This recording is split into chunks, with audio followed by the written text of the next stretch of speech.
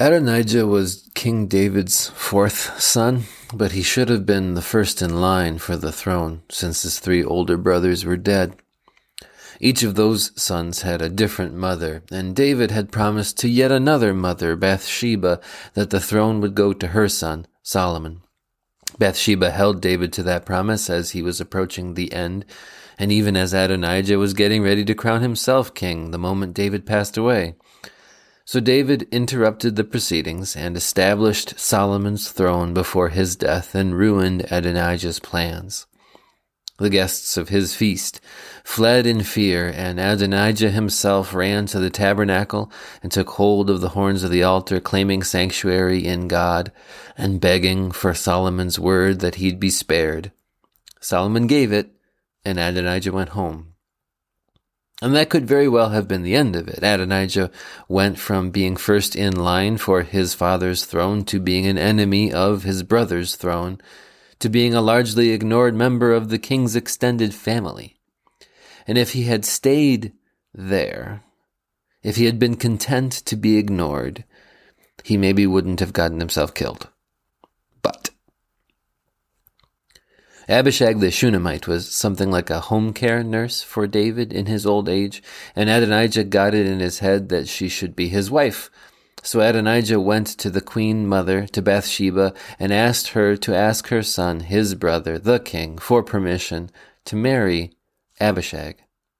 Solomon saw that as a power play worthy of death. Marrying a dead king's concubine could, in those days, have meant a transfer of power. Solomon gave the order and had his half-brother killed.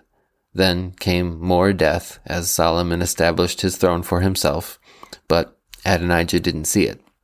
He was dead. Now God himself had promised David what David promised Bathsheba, that Solomon would be king. So is Adonijah's mistake that he was working against God's will in trying to become king?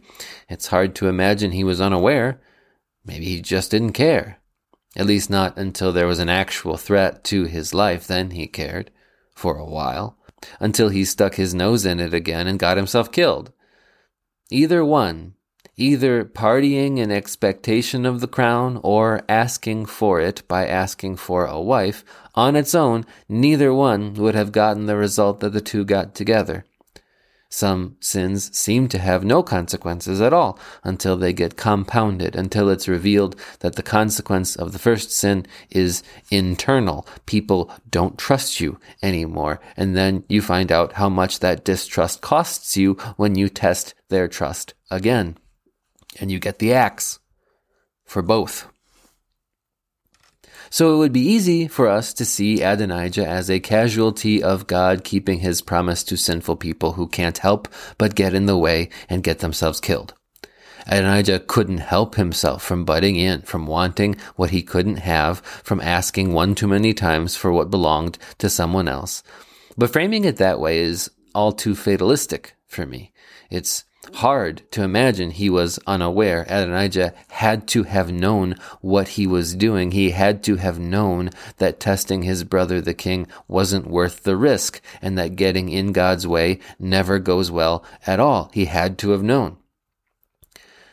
And so the real lesson about sin is not that we can do better if we just know more. The real lesson is that even when we know better, we can't do better because we can't help ourselves. The real lesson is that sin is the root of all self-destruction.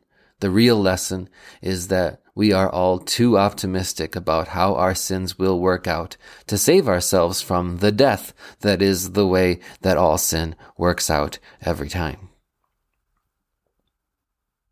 And it's that it ever works out differently that should surprise us.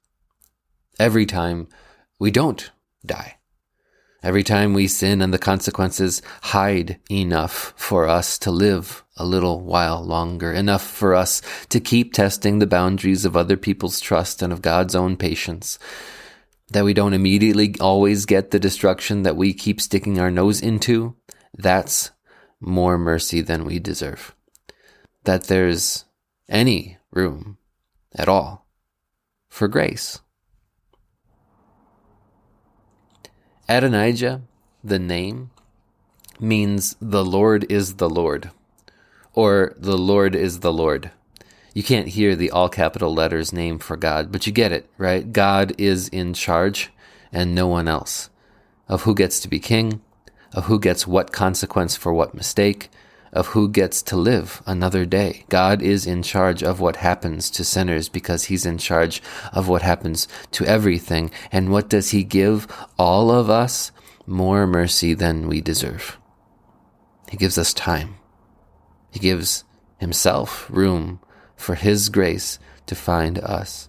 Solomon got to be king instead of Adonijah, so that Jesus would be the result of all of God's grace and mercy and patience. Even for Adonijah, his sins needed to compound and get him killed so that he could be saved by the Lord, who is the Lord of mercy.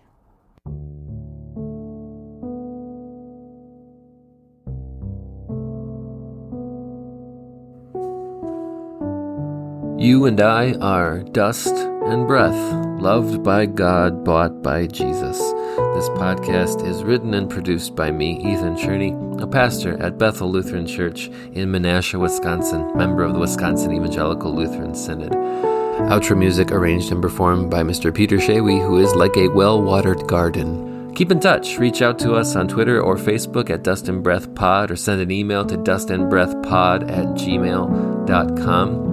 Or you could write us a review, recommend a episode to somebody else. That's the only way other people find out about the show.